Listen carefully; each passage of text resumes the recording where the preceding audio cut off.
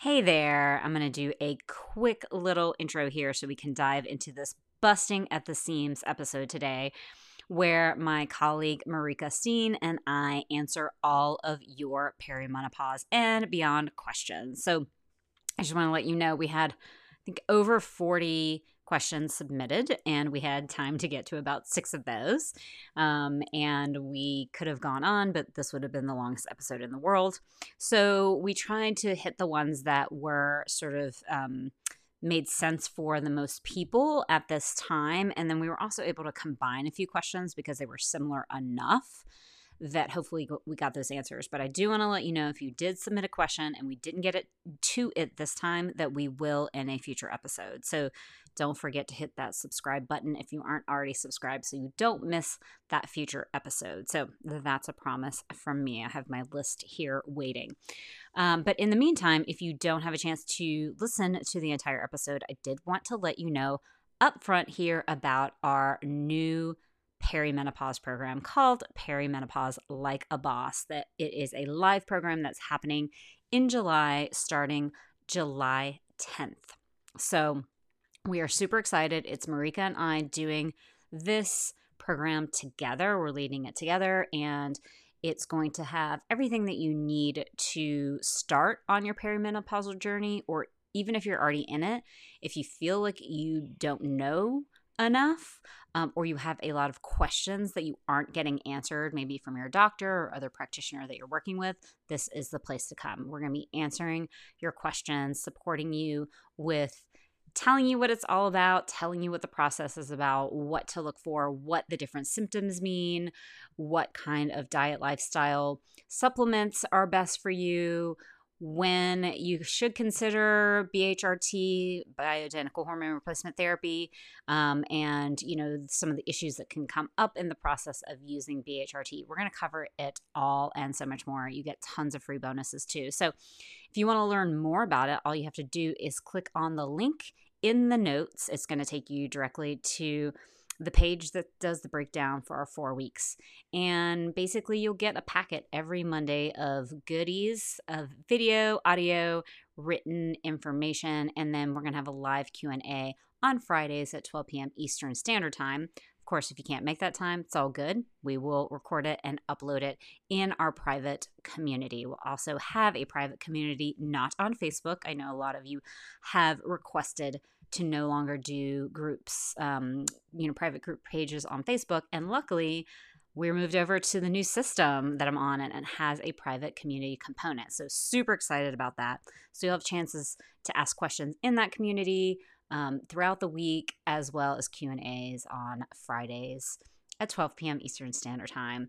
So much fun. I'm so excited. We're pumped to do this. Hope that you can be there.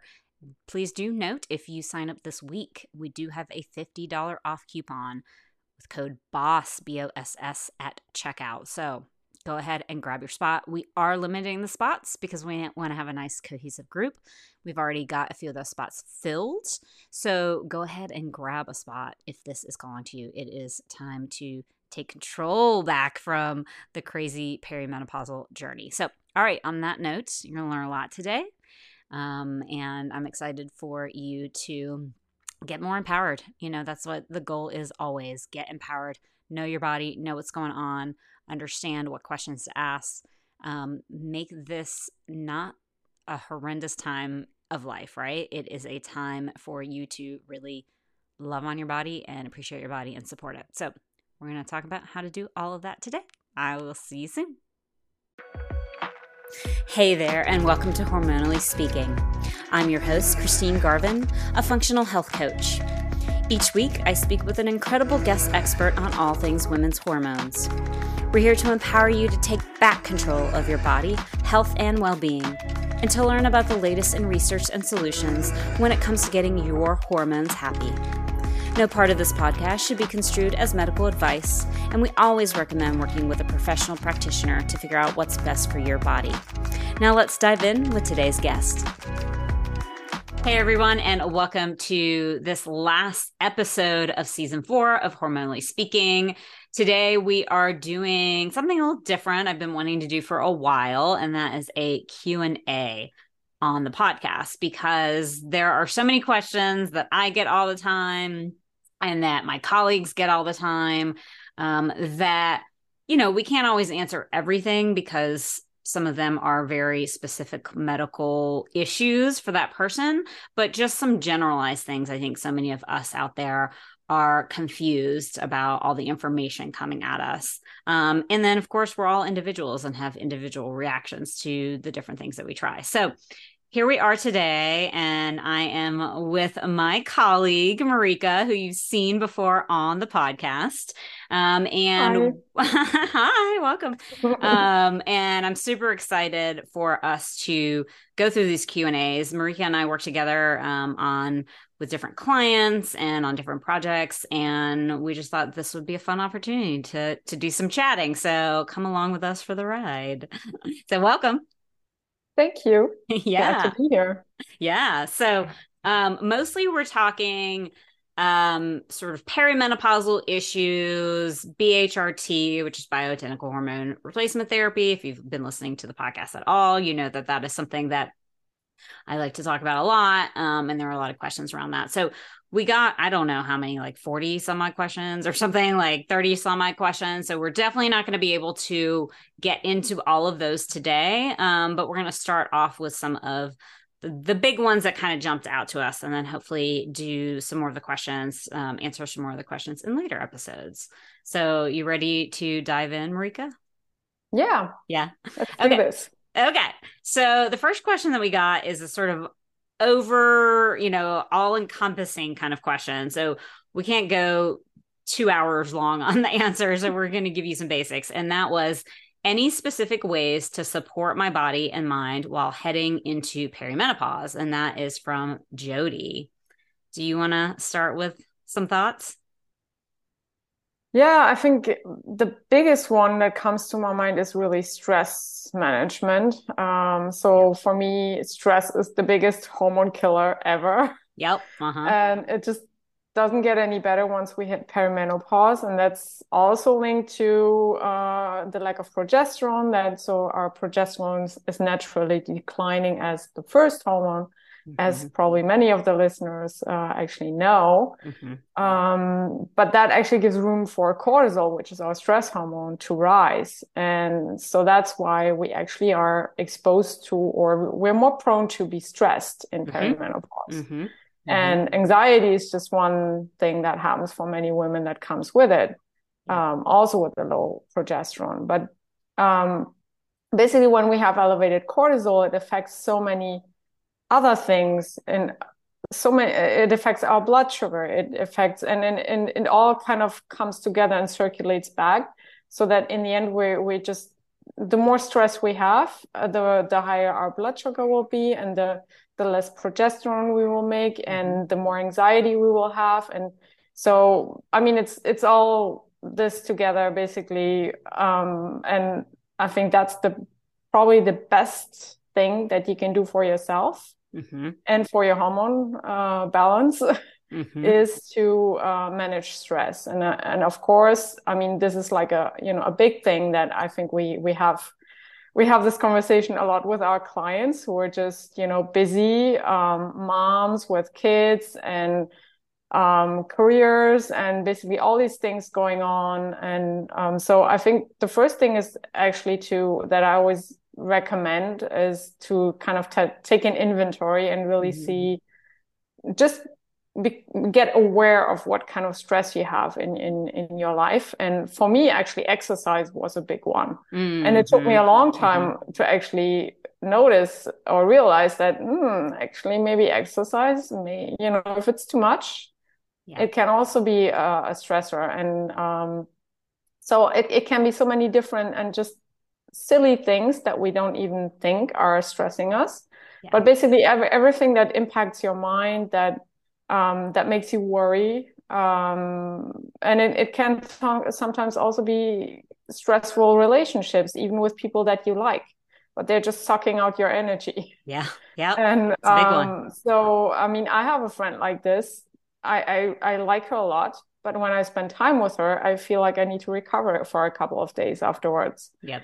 And so, I mean, she's still my friend, but I just make sure that I don't see her that Right. much. You're like, I love her from afar more often. Yeah, it's kind of like that. Yeah. Or I set boundaries. Yeah. I say, Yeah. okay, let's meet. Yeah, let's meet and have a coffee. So I know it can't just kind of develop into this meeting where, I will never be able to get away. Right. Like hours Or, long. Yep. Yep. yeah, or, she will be at my house and I will be like, okay, Yeah. scanning along. So, Yeah. I mean, this may not be applicable to everyone, but probably everyone has, some sort of area that they Yeah. can look into Yeah. and basically take an inventory and kind of look at what can you scrap from that list.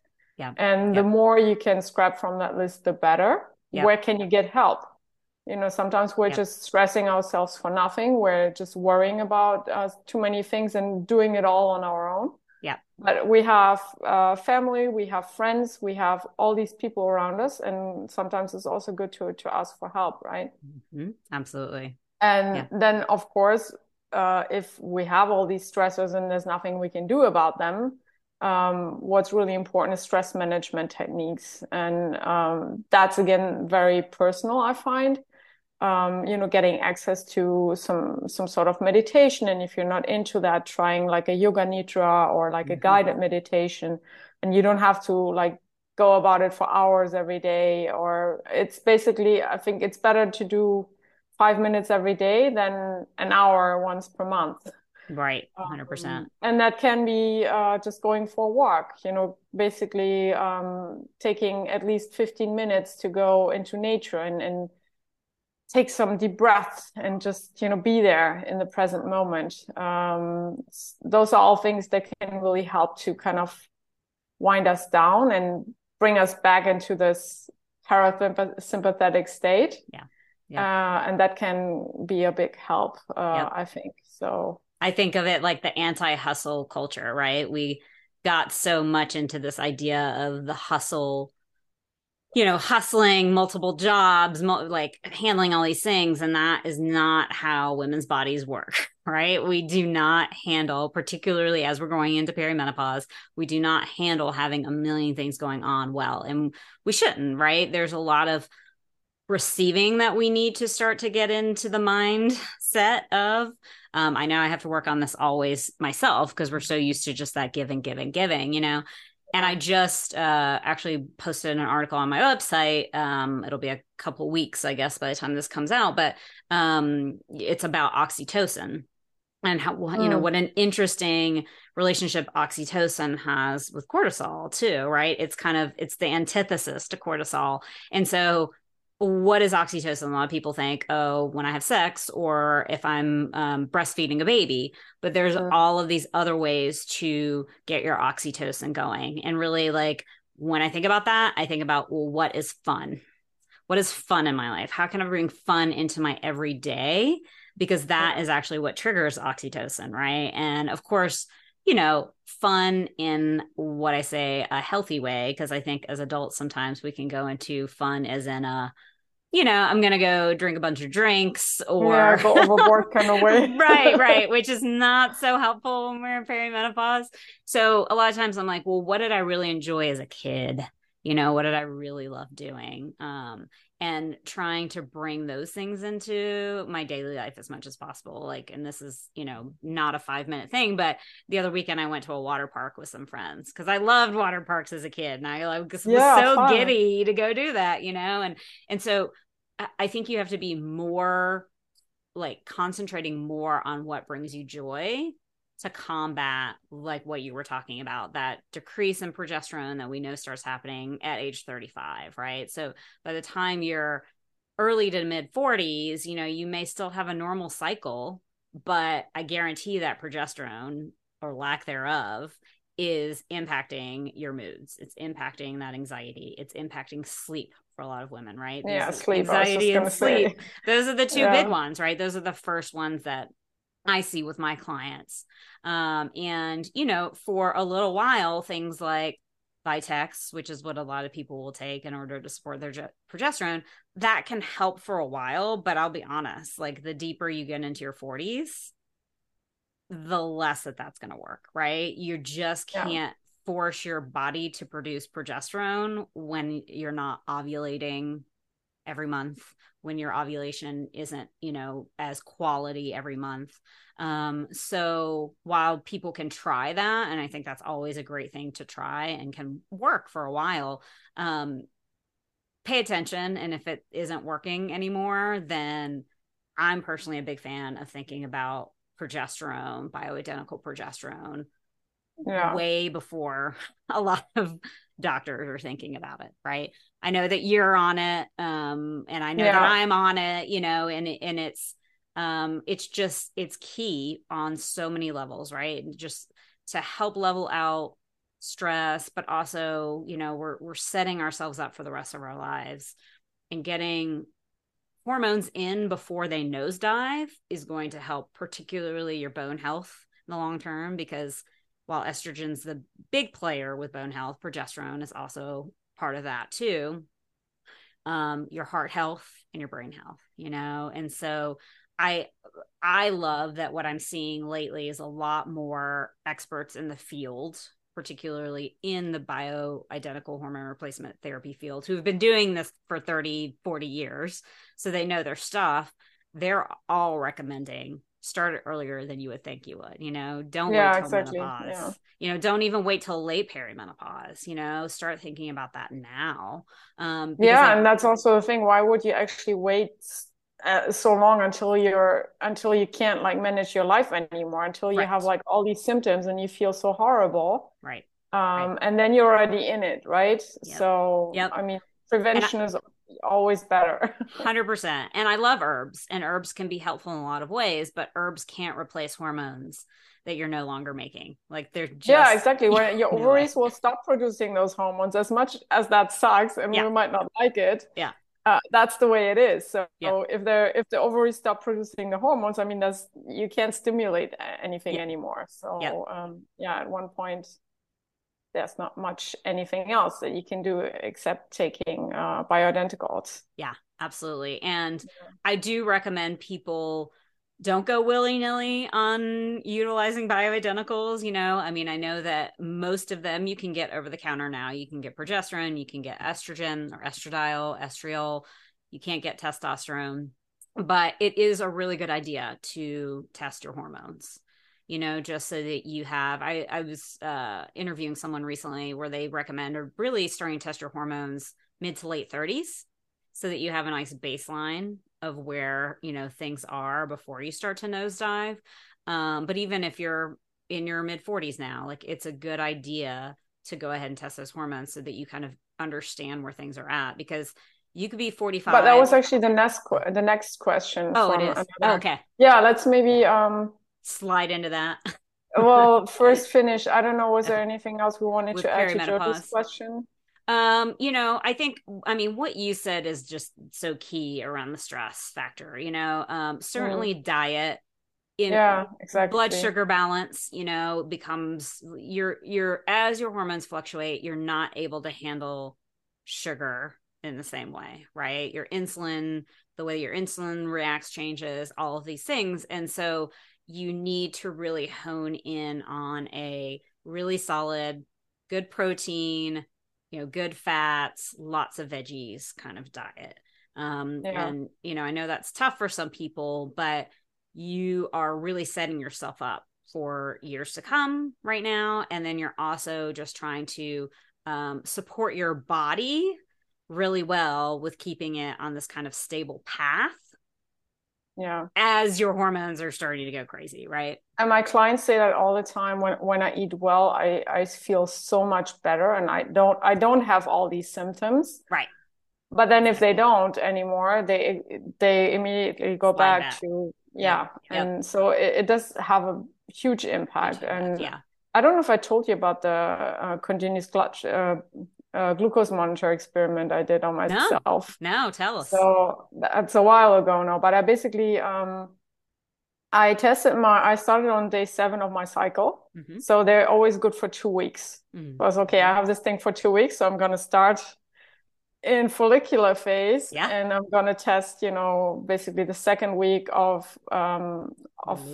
the follicular phase Mm-hmm. and the Mm-hmm. first week of the luteal phase. Mm-hmm. Mm-hmm. And so there were some interesting things in there, but basically the main takeaway from me was, I mean, I had basically the same meal in follicular phase, and Mm-hmm. my post meal reading was, I think it was 118, Okay. which is not like great, but But not I mean, horrible. Yeah. it's yeah, it's Yeah. pretty normal. Yeah. And it's pretty okay. And Mm-hmm. then when I was in luteal phase and had the same meal, I was at 128.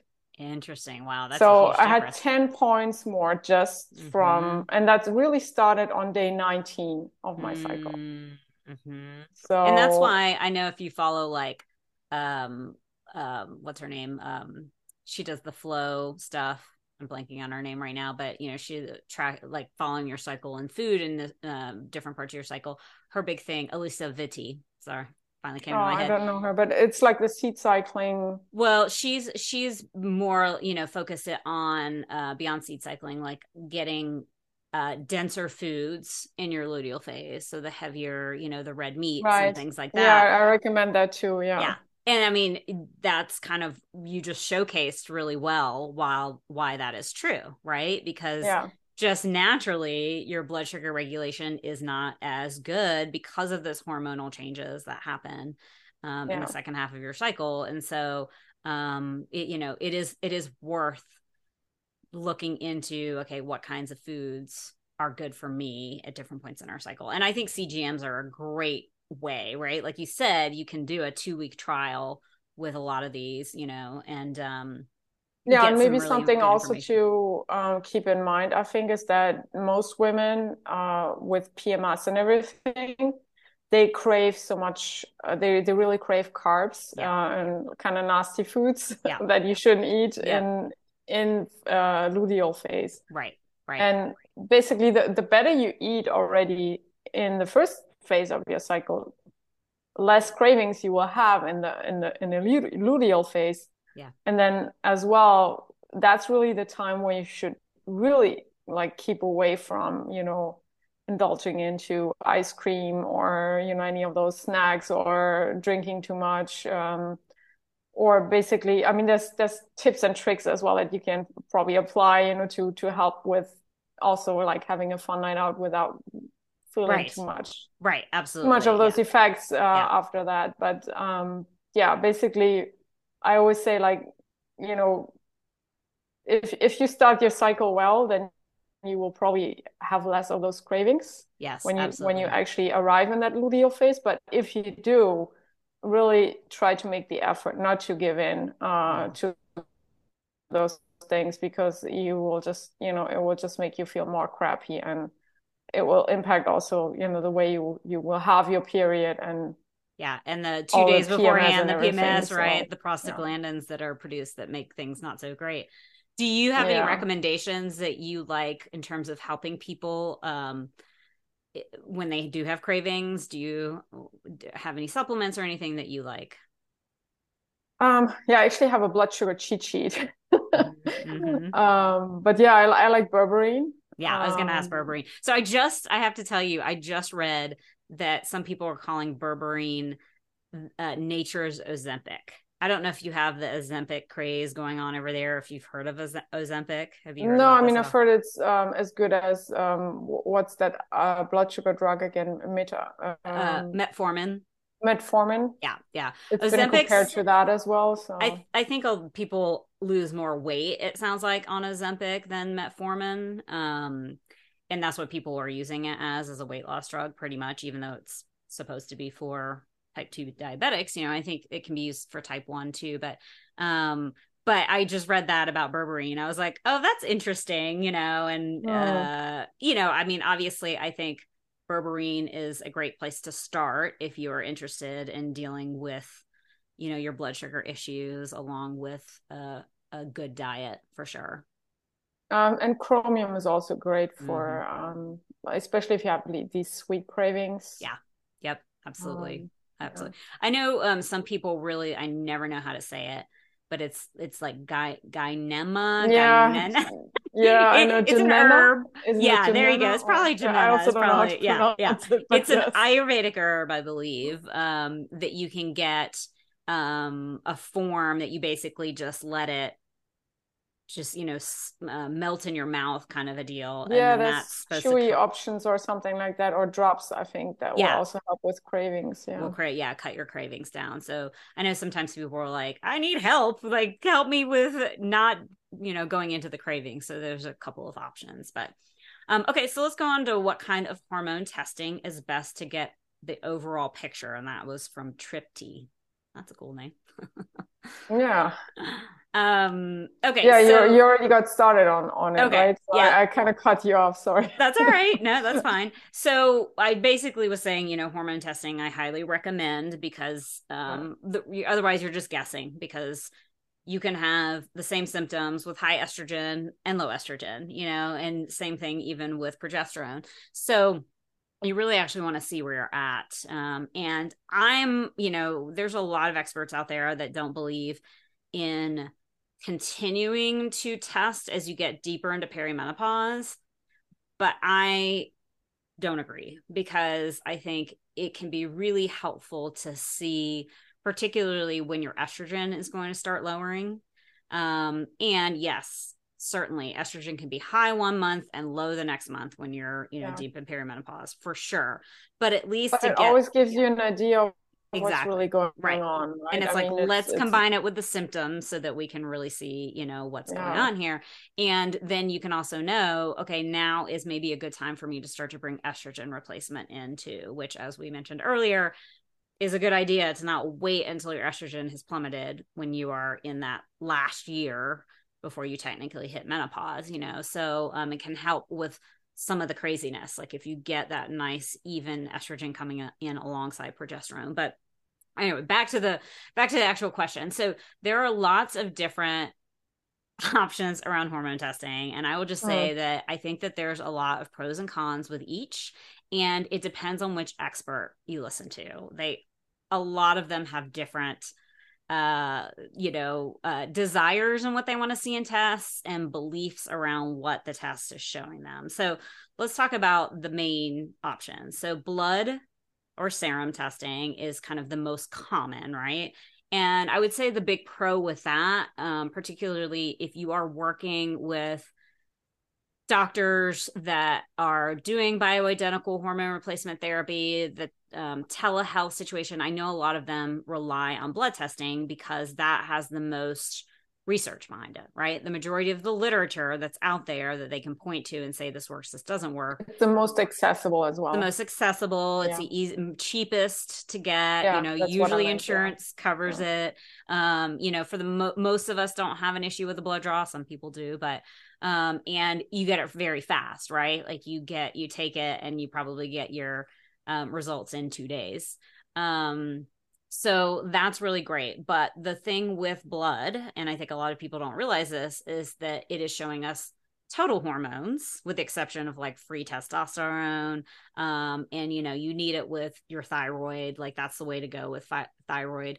DHEAS is also the bioavailable, but the rest of them are the total hormones. And what that means is basically if you look at 100% of the hormone in your body, 2 to 3% of that particular hormone, let's say estrogen or estradiol in this case, 2 to 3% of it is bioavailable, which means at any given time, it's what can get into the cells, do the little lock and key situation, and actually be utilized and by your body, versus 97%, 95 to 97% is bound. It cannot be used at any given time, right? It has to be converted. Yeah, And that's so what's in your blood.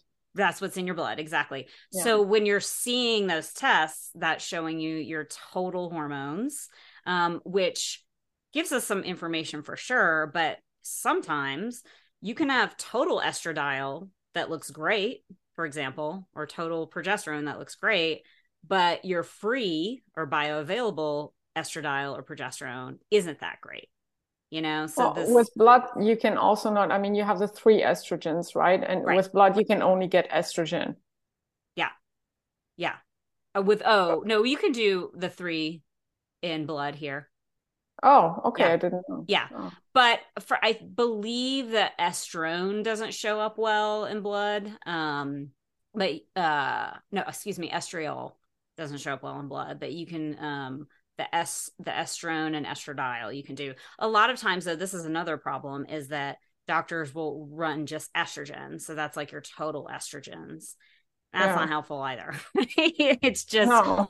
it's not a helpful situation. And so that is why we don't necessarily particularly when we want to really see what's going on, start with blood, um and I will say, just if you are on HRT, any form of HRT, the timing of you taking it will impact what shows up on the blood labs, right? So Yeah. if you're taking estrogen, that cycles through your body. I can't remember how many hours it is, but a lot of times you're missing that if you're taking a blood test in the morning, right? So you may be on the low end, so it's not necessarily showing you a good picture of how much your hormone levels really are if you're on HRT of any form. So Yeah. that's kind of the pros and cons with blood. You want to talk about saliva or dried urine? Yeah, and I think we also had you had a copy, right, of the Dutch test. Yes. Mm-hmm. Yeah. I can pull that up. So maybe let's talk about that one Sure. because I think we both like the Dutch test for different reasons. And that's basically a test that's very widely used. Mm-hmm. Mm-hmm. Um, so what's really nice, and this is a dried urine-based test. Mm-hmm. So it gives, yes, we just seen it. It also gives um, the cortisol readings. So Mm-hmm. cortisol being the stress hormone. Mm-hmm. And then this is the part that I guess we really like the most is it gives a really nice, so it shows you your 3 estrogens. And I mean, in this example, they're all basically elevated. Mm-hmm. But it could be that your estrone is like within range, but your estradiol is actually on the low end, or your estriol is on the low end. I mean, this can be like they don't always align like this. And this test gives a really good detail overview of, how your different estrogens, how your different estrogen levels are, but also how you're metabolizing your Mm-hmm. estrogen. Mm-hmm. And that's something that's really important, I find, in perimenopause, Yeah. when we are often basically in the situation, or we can't avoid to not being in a situation of excess estrogen, often because we have our progesterone is too low, and that makes us really prone to fibroids, fibrocystic breasts, and just in general this kind of cancer risk. Mm-hmm. And actually, in this test, we can see how we're metabolizing estrogen. Mm-hmm. And what we don't want is that red pathway, which is the cancerogenic one. Mm-hmm. So we don't want our body to use that too much. And then we can also basically get an idea on how the methylation activity is. So in this example, we can actually see it's low, which, and although we see here the hormone levels are pretty high, but we're not actually detoxing them very well. So, and that may be genetic mutations or variants that come into play there. But it gives a lot of information on things that we can do to support hormone balance. So it's much more detailed. Mm-hmm. And then yeah, I think there was another question about testosterone later that we can look at. Come back, yeah. Yeah. Just to show a little bit too about what you're talking about, the cortisol. One of the best things I think about the Dutch is that, like, if you go take a blood sample of cortisol, and even saliva sample of cortisol, you're just going to get your free cortisol. With blood, they often only do one sample too in the morning. That's not telling us much at all, right? This test No, is that's when telling it's us, supposed to be high anyways. right, right. So And if so it's low, you know something's wrong. right. If you know, if it's low, then you know, okay, something's off, but what does it look like the rest of the day? And as you can see on here, this is giving us what we call a 4-point cortisol test. So your waking, your morning, your afternoon, your night. And you have these two black lines, and you want that red line actually in between those two black lines, about Yeah. halfway, right? And you can see this patient is like bottomed out essentially at that Yeah. lower end of that black line. So they're definitely tired. They're definitely running on some low cortisol. But this Yeah, is, they need a lot of coffee in the morning for sure. for sure. So this is giving us your cortisol and your cortisone pattern, so we can sort of make sure that what we're seeing with cortisol is true. I mean, you can see both cortisone and cortisol are low, but this person is really, their body's really like pushing out that cortisol, trying to make it higher, and it's just metabolizing it out of the body real fast, because it's just like, there's a Mm. inflammation stress situation going on, right? You can Yeah. see with the metabolized cortisol is high, and the more cortisol metabolites. So all that's to say is that it's giving us a much better overview, in my opinion, than any other test when it comes to your stress system, your adrenals, your cortisol output. Which is, really helpful. As you mentioned earlier, stress is the biggest issue when we're going into perimenopause, what we need to focus on. Yeah. And I do think that also it's very important to, when we potentially want to put somebody on bioidentical hormones, before starting estrogen, we Yeah. want to make sure that we're also metabolizing our estrogen well. Yes. Because if we start, even if it's bioidentical hormones, so we start somebody on bioidentical estrogen and that person is not metabolizing her estrogens well, then we will actually not create a good situation. Right. So, And I yeah. think that's really important to think about, particularly if you have fibroids. This is something that I'm well aware of with, my fibroid history, that I know there will be a time when I need to go on estrogen, and yet estrogen essentially, especially if we're not metabolizing it well, feeds the fibroids. And so I will certainly be tracking my estrogen metabolism at that point, when I bring estrogen into the mix, and making sure that I'm utilizing things to continually support good metabolism of the estrogen. So, and I know that's a huge debate. I've seen it a lot. Some people say, oh, taking supports to help your estrogen metabolism when you're on BHRT for estrogen is not a good idea, because you're going to lower your estrogen too much. Here's the deal. Some people, it doesn't lower it that much. Things like DIM, calcium D-glucarate, those kinds of things. It may not actually lower your overall estrogen that much. It's just helping to metabolize the hormones.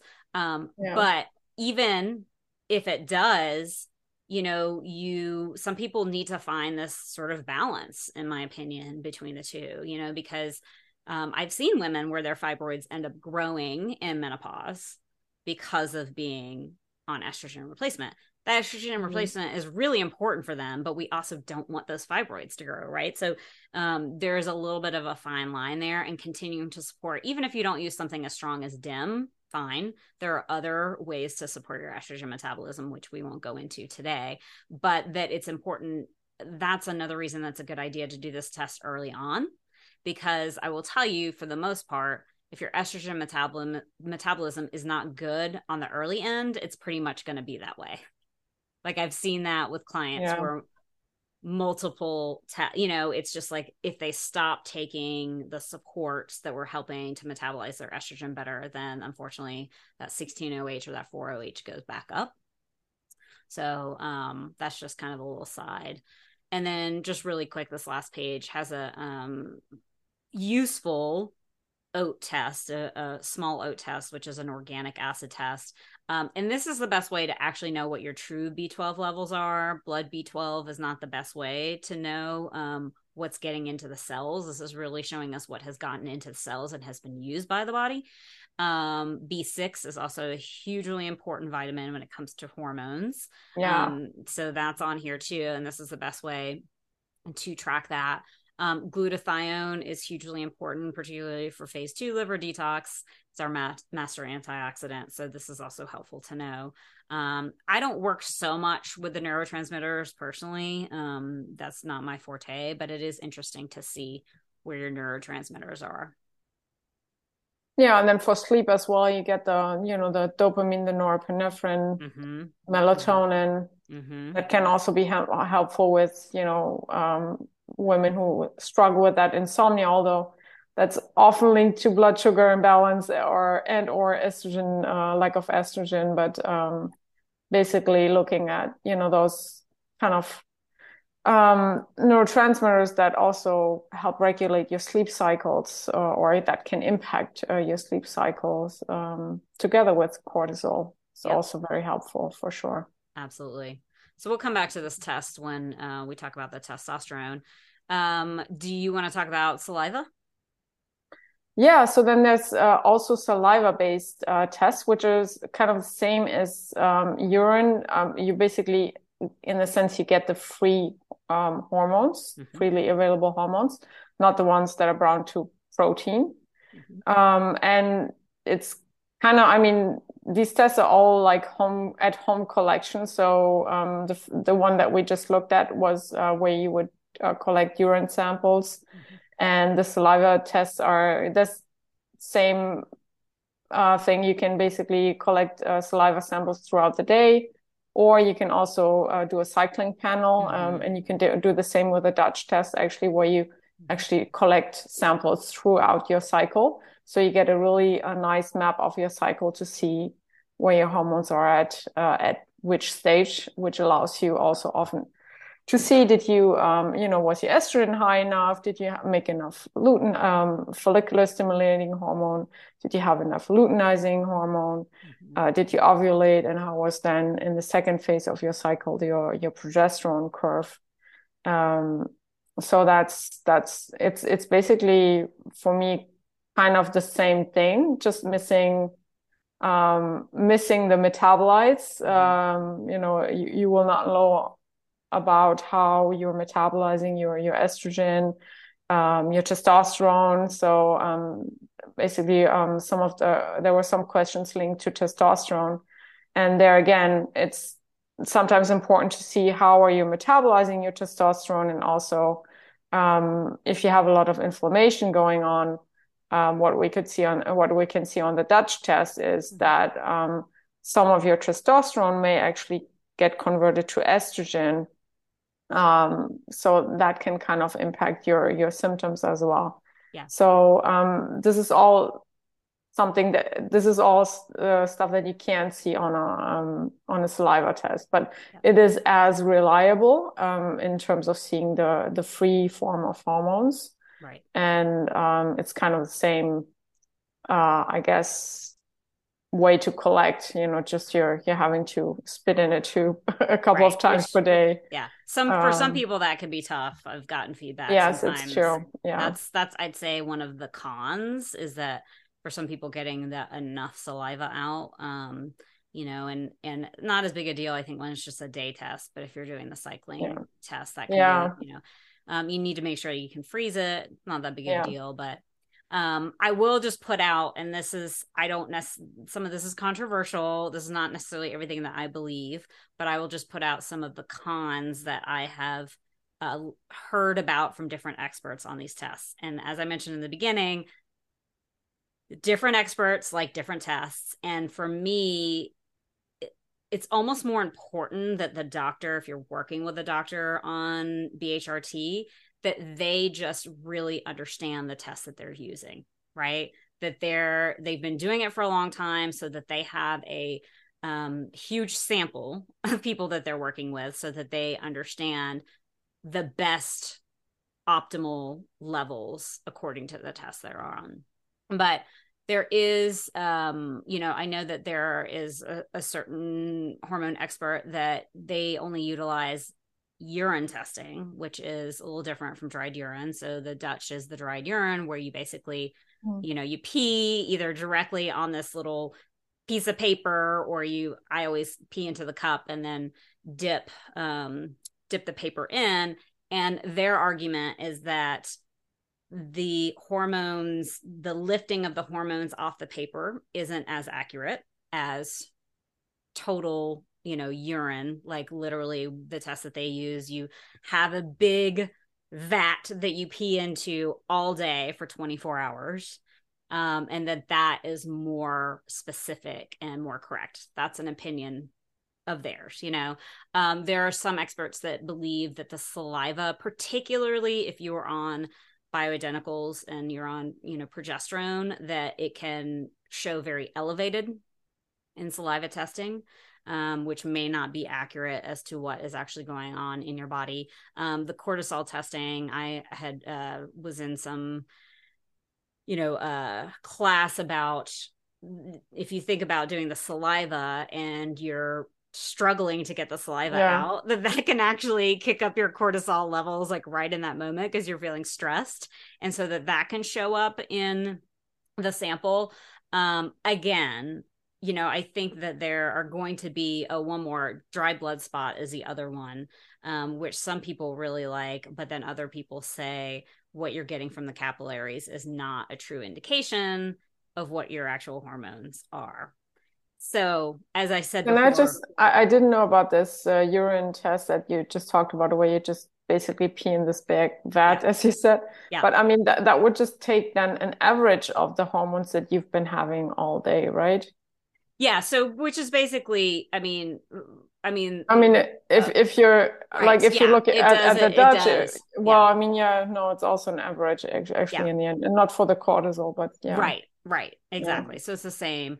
And I think it goes back to like, are you working with a provider that really understands their testing method, right? I think that there's a lot of, I've seen this with clients where they're working with doctors, and this is great. They're open to hormones, but they're literally just like, tell me what to give you, they get a test and they're like, well, everything looks fine, so don't we hear that a lot? Right. And so it's not helpful, right? So if you are working with somebody that loves blood spot or loves saliva because they've been using that for 25 years, then I say you can trust them because they know, based on what they've seen. And I think what's most important and what we also do is to actually relate that back to the symptoms, right? Absolutely. I mean, absolutely. The test results are never just the gold standards. It's just basically looking at the test results and looking at the symptoms and basically everything else we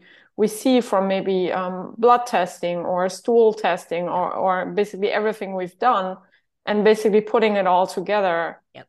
And absolutely. So that it makes sense, right? So it's I also don't think there's probably not that perfect test. There is definitely not. Also depending on what's going on for you, if you're struggling a lot with insomnia, if you have sleep problems, if you're very stressed, then probably the Dutch test is worth an investment for you. Right. And if you just want to have like a rough idea of your hormones, you may actually just want to start with some blood testing to have a rough idea of what's going on. I agree. I think that, every client that comes to me that has fibroids, we're running a Dutch. Everyone that comes to me that's having what I call any kind of growth situation. So that's fibrocystic breasts, that's polyps, all of those things. We want to see how that estrogen is metabolizing. That's the most important thing from that test. But we're also getting all that information around cortisol. We're also getting the oats test. And then, as I know that you do with your clients too, separate thyroid testing is so important too, because as we go deeper into perimenopause, we've already talked about how much stress impacts our adrenal function, and that is inevitably going to impact your thyroid too. And we start to see hypothyroidism really increase. Yeah, it's called Perimenopause, actually. Perimenopause, I haven't heard that.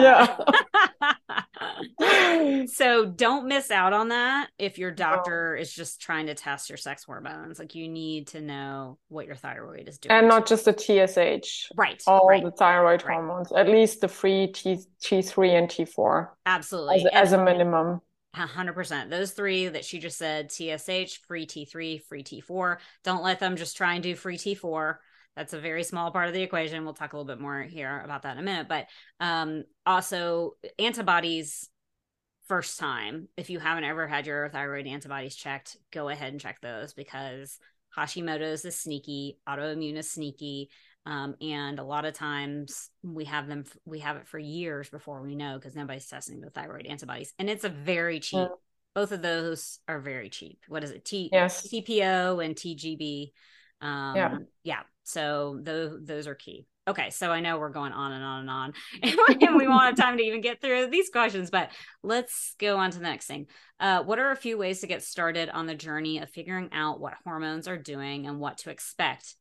E.g., finding a compatible doctor, may have to kiss a few frogs, recommended testing, knowing your numbers, types, etc. Yeah, so this is tough, because there are certainly a lot of frogs out there, I think, in the hormone world. I think you have to think, first of all, honestly, be really honest with yourself about how much you're ready to invest, because there are, differences in terms of what you're going to get. Just because you invest a lot of money doesn't mean you're necessarily going to get a good doctor, but particularly up front, you're going to have to invest some money, and it's not going to be covered by insurance. And I know that sucks, but the reality is you're setting yourself up for the rest of your life. And getting in with a good doctor who is I think one of the big things to look for is, are they going to see you once a year, or are you going to be in touch with them, minimum every 3 months? Are they going to be, if you are getting onto bioidentical hormone replacement therapy, are they going to be testing you to see how your levels are and checking in about your symptoms?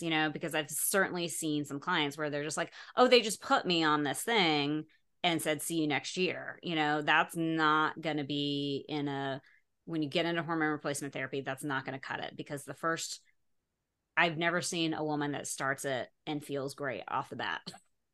It's just not how it goes, right? You have to figure out for your individual body what is working and what isn't. So that's a big thing, I'd say, to ask a doctor if you get a recommendation from somebody, or you're just kind of, researching, like, how often are they going to be in touch with you? How open are they to questions, and you being sort of, them being in communication with you? Yeah. Yeah. What are your thoughts? Yeah, I'm not sure how to read this question actually. If she's that was Michelle asking that, and she's basically say how to get started on figuring out what your hormones are doing, what to expect. So I mean, that kind of made me think of, how do you know you're in perimenopause? So I'm not sure if that was what she was asking, but so yeah, she's asking about recommended testing, knowing your numbers. I think we can just agree on one thing, is that, from 35 years on, you will probably lack progesterone, and that might be very, very little and very subtle in the symptoms in the beginning, but it's there for sure. And basically doing everything you can do to support your progesterone, starting with stress management, but also making sure you get enough vitamin B6. You're maybe trying some Vitex, or trying seed cycling, basically, really adapting to listening. I think you really need to start also listening to your body, and kind of going with what your body naturally tells you. And then you can look out for some symptoms, like, your cycle might get irregular, or it might get shorter or longer. And you may actually notice that you are not ovulating by not, you will not have those fluid secretion around the mid of your cycle, or you may actually see, some skin breakouts, or stuff that you didn't used to have, like, on the nose or on the chin or something like that around ovulation, or when you go towards your period. You will maybe see more inflammation. You will see your mood change. You may actually be more irritable. The sleep is, I think, probably one of the first things that women also suffer from. So especially when you get to the end of your cycle, that you sleep worse, and it's not insomnia, but it's that type of tossing and turning sleep, where you don't really get to rest. So you're just in bed, but you're not feel like you haven't actually slept much, or didn't get enough like deep sleep. Yeah. Um, yeah, and then what was I gonna say? Exactly, brain fog. Brain fog comes into memory stuff.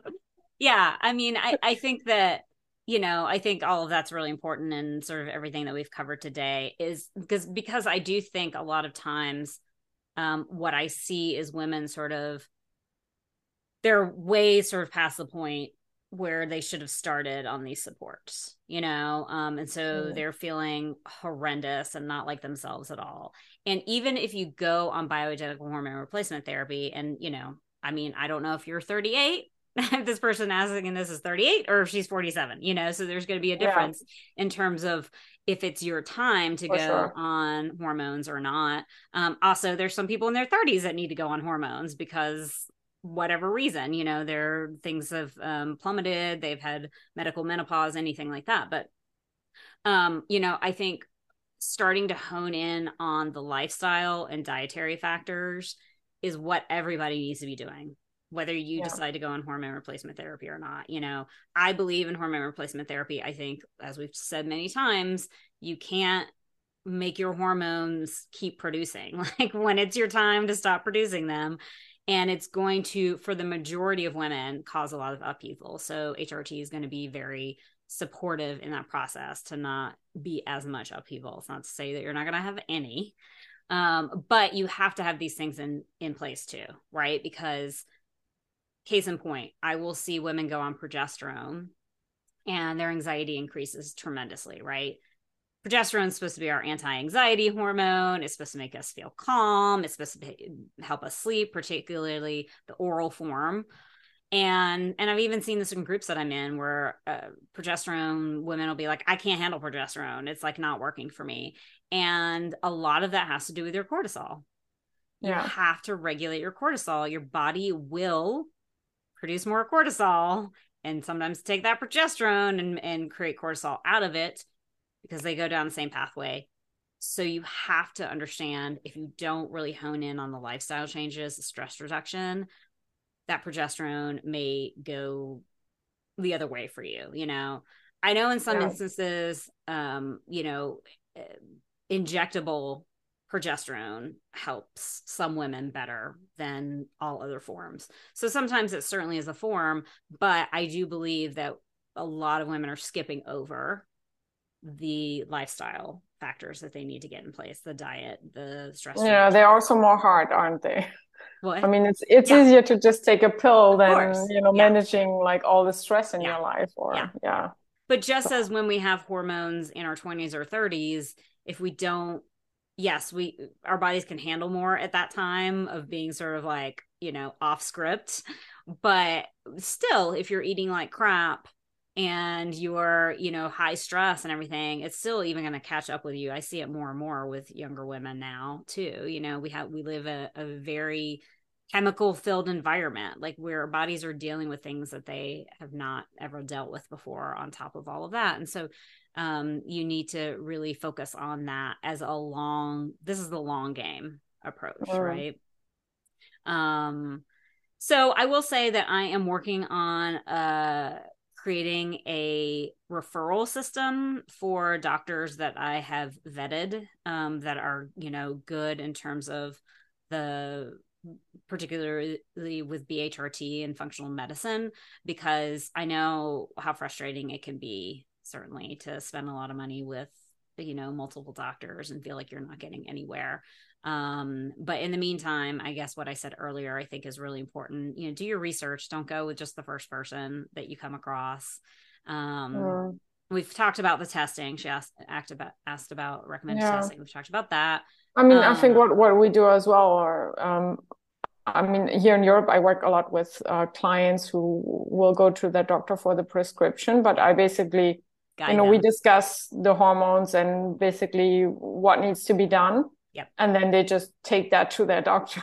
Yeah. And Yeah. as long as the doctor is fine with, mostly they don't know much about hormones, and they didn't, Mm-hmm. sometimes they will just go, yeah, tell me what to write down. Mm-hmm. Or Mm-hmm. some will just, completely be against it and say, no, no, no, hormones call Hormones cause cancer. Yeah, right. And Um, and hopefully yeah. everybody listening knows that that's not the truth at this point. But I will say I have a hormone testing class, little course that people can check out if you want to know. In there, I actually talk about optimal numbers for different labs around hormones. So I go into Yeah, optimal for because that blood. depends, right? If you're looking at blood serum or Yes. Yep. saliva or Yep. urine, the They're range is all all different. different. Yeah. Yep, exactly. So I've got a handout actually. I mean, I talk about them and then I have a handout, an easy handout that you can print out. So I'd say that's, I forget how much it is, like $22. It's a cheap way to, have on hand what the pros and cons are of the different hormone tests. So you can check that out. I'll put a link in the show notes. So I know that we've been on for a while. Maybe just we'll cover one of these testosterone ones and then save the rest for next time. Maybe we can combine them even. Um, so this person said, I am very sensitive to testosterone. Cream makes my hair fall out, so I use injections. My blood levels will skyrocket, both total and free T very quickly. Then I feel horrible, very grim and uncomfortable in my skin. I limit myself to 7.5 milligrams weekly, injected sub-Q to avoid this. I can do a little more if I go to the gym and resistance train on injection days. What causes the sensitivity and intolerance? And that's from Terrell, I'm not sure. And I'm just going to read the next one too, because I think we'll combine kind of the answers. Testosterone injections make me so hungry all the time. Is there a way to combat that without feeling like I just can't eat? Does it eventually go away? Been on injections for about 7 weeks. And that's from Melanie, excuse me. And she said, I've been on T3 and don't notice any side effects, but just about 4 weeks into the T injections, it was like a light switch in my appetite, but I am not losing any weight. So that makes me worry. Yeah. So basically both of these things make me think of the testosterone pathway Yeah. that we just saw on the Dutch test. I'll bring it up again. I'll Yeah, share it maybe with we can go everyone. back to that. Mm-hmm. So hair loss is basically one of the symptoms that you can have if you're not metabolizing your testosterone well. So you can see here your testosterone. I don't. Yeah. Okay. I Yeah. don't know if people can see when I point actually. No, I don't think so. Just No. me. Okay. Because I've been doing that before. All good. Um, but yeah, basically you see your testosterone and you can see that it basically has two different pathways, the 5 beta and the 5 alpha. And if you're basically metabolizing, like in this example, if you're Mm-hmm. overusing the 5 alpha pathway, which is the androgenic one, that will basically end up in symptoms like basically what also men have who have high testosterone. They have a lot of body hair, but not much hair on their head. So Yep. it's this kind of baldness like in the middle of the head. Mm-hmm. But actually it may have you may have excess facial hair, you may have Mm-hmm. acne And a lot on of your times chin. hair loss for women will come more sort of on these sides too. I've seen that Yeah, a lot for women. yeah. Yeah. So that's basically what she says. She tells about she talks about her hair loss, and so she's getting those injections and will have like very high levels of testosterone, and it will probably ebb off. I could Mm-hmm. imagine Mm-hmm. Mm-hmm. as basically she gets later into when she was having, or yeah, longer into when she was having her injection. Mm-hmm. So um, yeah, it may just be that your dose is too high, Mm-hmm. but also that you actually, and that may be genetically that you need to support that pathway, because you just have a predisposition to overusing your 5 alpha pathway. So Yep. the supplements that can help you basically prevent that. Um, but yeah, it can also just be that you're just having too much testosterone, so Right. that you just need to adjust your dose, and you may do better with with a different support of testosterone. And I think testosterone is actually a tricky one. Often women need it, but Mm-hmm. giving it as a bioidentical hormone is a little bit is very tricky actually It to is. get into like the right dose that you want to have. Yep. So DHEA is sometimes actually a better support that you can take. Mm-hmm. So you can see here also in this pathway that your DHEA will convert into testosterone. So you're basically taking a precursor to Mm-hmm. making more testosterone. Yeah. And then things like, just basically doing weight training and having sex, all these things will boost your testosterone levels. So all these are all things that you can do in terms of lifestyle, Yeah. basically to boost your testosterone a little bit. And Yeah. yeah. Yeah, and I, just going back to this test, you can really see that this person really favors this 5A. And it even says androgenic under here, right? And it doesn't say DHT. Actually, I guess down here it kind of talks about DHT. They actually used to have a DHT marker on here too. And DHT, I just always think of as that's very potent testosterone, and Yeah. it is going to show up in these ways with the hair loss, the hair growth on the face, on the nipples, sometimes even lower voices for certain women, like anger. Like if you feel really angry, like those are all signs. And obviously, sort of the best way to know if that's your preference is to get a Dutch test and see. You can try, there's certain supplements that are known, certain herbs that are known, particularly saw palmetto is kind of the most Yeah. common one.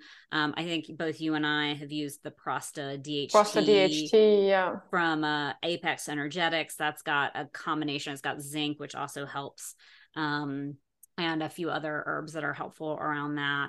I don't know how to say it, but there is a prescription called like Cologne or something like that that I know is used a lot from a pharmaceutical perspective to inhibit that pathway, going down that pathway to inhibit going down that DHT. But I think it's best if you can kind of figure out maybe lowering the level of testosterone that you're getting and then utilizing some of these herbs to see if that helps so that you feel better and feel more normalized, right? It really, I mean, they're all Goldilocks hormones, but like testosterone, like you said, I think with using testosterone and this is why I'm against pellets. Like pellets, you're putting a huge amount of testosterone in your body at one time and way, way, way above biological level. And, having crazy sort of reactions to a lot of women do. And then about halfway through your pellet, like 6 weeks or whatever, then you start to feel a little normal and then it starts to go away and you feel like crap again, So it's just like you need sort of Mm. to figure out a more sort of steady dose of what works for you. And I imagine with injections, that's a pretty intense dose that you're getting right off the bat too. So it may be about sort of lowering that. And then I know we want to talk a little bit too about the question about the weight issue around it. One of the things that you can see here with testosterone is that it is a precursor actually to estrogen. And you can see here it says aromatase on here, right? And so basically, in some of us, we convert more of that testosterone to estrogen than maybe we would like or need. And And you see so, this in men, right? The yes, typical beer belly and breasts that yeah, come from all those male foods like, yep, beer and pizza and it's yep, everything that spikes your insulin, right. In causes there, aromatase. And right. same happens in women too. Right, absolutely. I'm glad you brought that up. It's like inflammation, spiking blood sugar. This is all going to impact that, which is why, again, goes back to diet, how important it is to really get more protein than you would think that you need in perimenopause, right? The older you get, it's almost like the more protein that you need. And that's going to help with inhibiting that aromatase. There's also aromatase inhibitors that you can take, supplement wise. I believe that there's also um prescription one too, but I think the herbs are pretty useful in that sense. And so that could essentially be happening in that situation with a weight loss stalled, because we know that sort of that excessive estrogen can lead to weight gain, right, or trouble with Yeah, and weight also loss. to cravings, right? Right. Yep. absolutely. Yeah. So let me make sure I didn't miss anything else on there.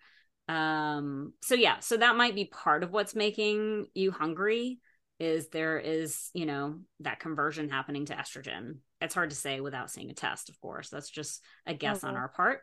In terms of the T3, um, you know, I could see T3 increasing your appetite because your metabolism is actually starting to work better. You probably didn't have enough T3, which is our active thyroid hormone for those that don't know. If you didn't have enough T3 going on, then there's lots of things that happen from that hypothyroid issues, and certainly a suppression in appetite can be part of that. So maybe your appetite kicked in because you were actually getting enough T3, but that coinciding with maybe too much too much testosterone, just like your appetite was like, wow, because of that sort of conversion to estrogen. So that would be sort of my guess on maybe the connection there, even though it doesn't sound like you're gaining weight, you're just not losing weight at this point. Yeah, and it may also be just diet in the sense that you said, right? That you may not be eating your meal may not be balanced enough, so you may actually not having enough protein or not mm-hmm. having enough fat often Mm-hmm. in Mm-hmm. I mean many women are just skimping on these Yeah. nutrients, Yeah. especially the fat, because it's also equal calories. Yeah. So I always So say if you're, getting hungry under 4 hours, then you probably did not get enough fat in your last meal. For me, it's protein too. But, if you're getting hungry 2, 3 hours after you eat, then that's a really good indication that you just didn't get enough fat and probably protein in that last meal. yeah, I mean that's just one really basic thing that could also be happening there, that just the meals are also not balanced enough. So she's and then if she's working out and then basically all that in combination as well as you said, with high testosterone and actually the metabolism kind of kicking in, that can definitely be a thing as well. Right. And I just want to add so that people understand, like, why, not just why high T or high testosterone isn't good on the androgenic side of things, but if you know of PCOS, which is polycystic ovarian syndrome, the two main issues with that is high testosterone and blood sugar imbalance. And weight gain is a huge part of PCOS. I'm not trying to say that this person has PCOS at all. I don't think that, that she does, but we just have to understand that high testosterone, like, no good comes out of our hormones being too high, just Yeah. like too low, and we have to figure that out honestly individually. And that's why I go back to, you need to work with somebody, a practitioner like one of us or Yeah. a doctor. And I like to work alongside doctors, is, to understand that we have to follow the symptoms of your own body. And so that's going to mean trying different levels of hormones, until Yeah, you it's kind so of hone bio in. individual, isn't it? I mean, It I really think I've is. just said this like a couple of weeks ago. Like there's for hormones, there's really no one size fits Yeah. all. Everyone is so different. Yeah. So, diet or supplements that work for your friend may not work for you at all. And Yep. you just need to try them as well Yep. to see what does work for you, and really just as you said, listening to your body and kind of knowing, like, honing in Mm-hmm. and being able to interpret these symptoms is Mm-hmm. really just a big part of it, I think. Mm-hmm. And I wonder with this particular person, Melanie, if you tried other forms of testosterone first, or if you just went to the injections. My guess is that's probably not the first thing that you tried, because most people try topical, first. But it could be that topical or another form is better for you. You just needed maybe more in the topical form. I know it's not always absorbed super well for everyone, but sometimes it's just too low. So I would say if you don't feel like you can level out on injections, thinking about a different form. Yeah. Yeah. So okay, you guys, we just covered so much. I know. And there are a ton of questions, as I mentioned, that we don't have time to go into today. But we did want to let you know that we are going to be running a fantastic perimenopause program starting on July 10th.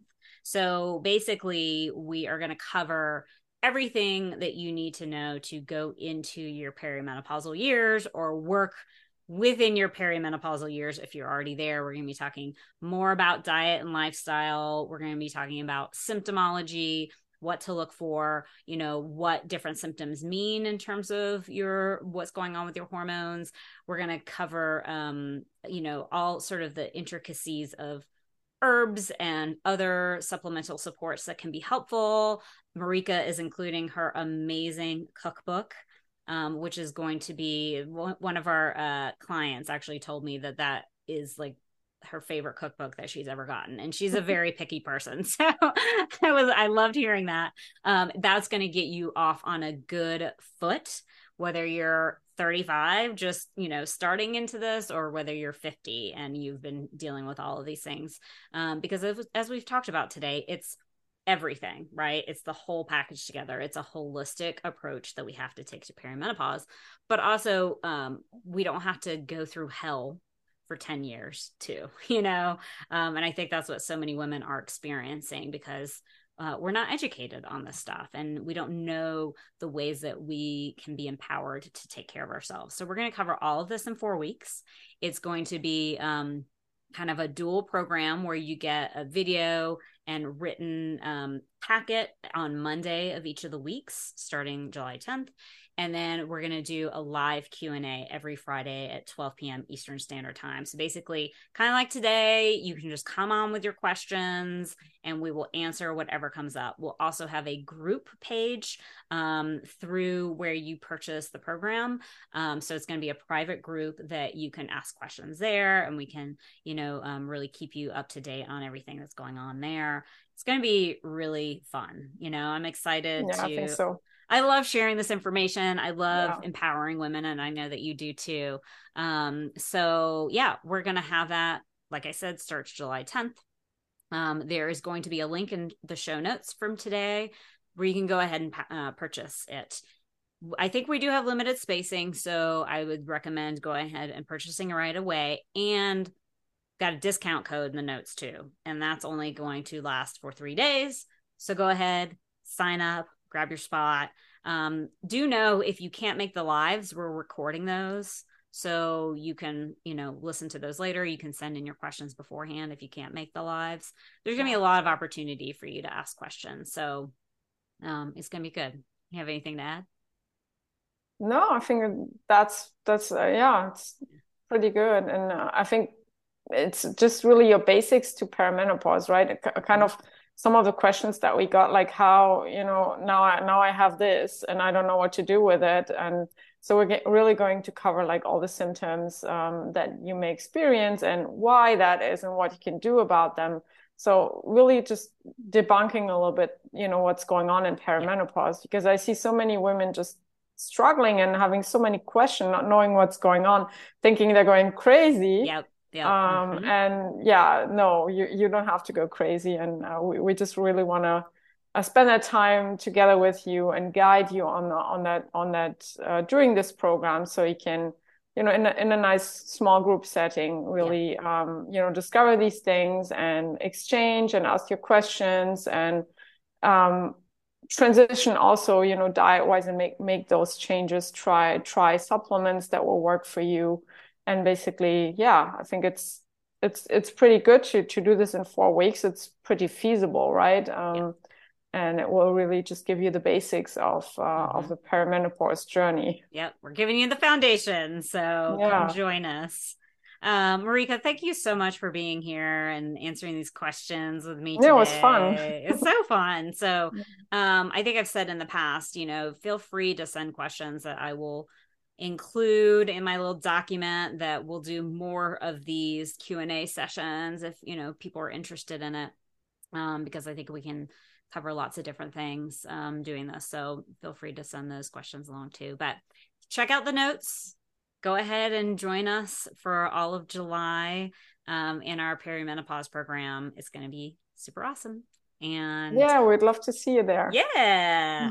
And we'll be taking a break on the podcast for the next 6 to 8 weeks. But definitely still tune in because I'll be bringing back some old episodes that you might have missed before that have got great information. So stay tuned for those. And I will see you soon.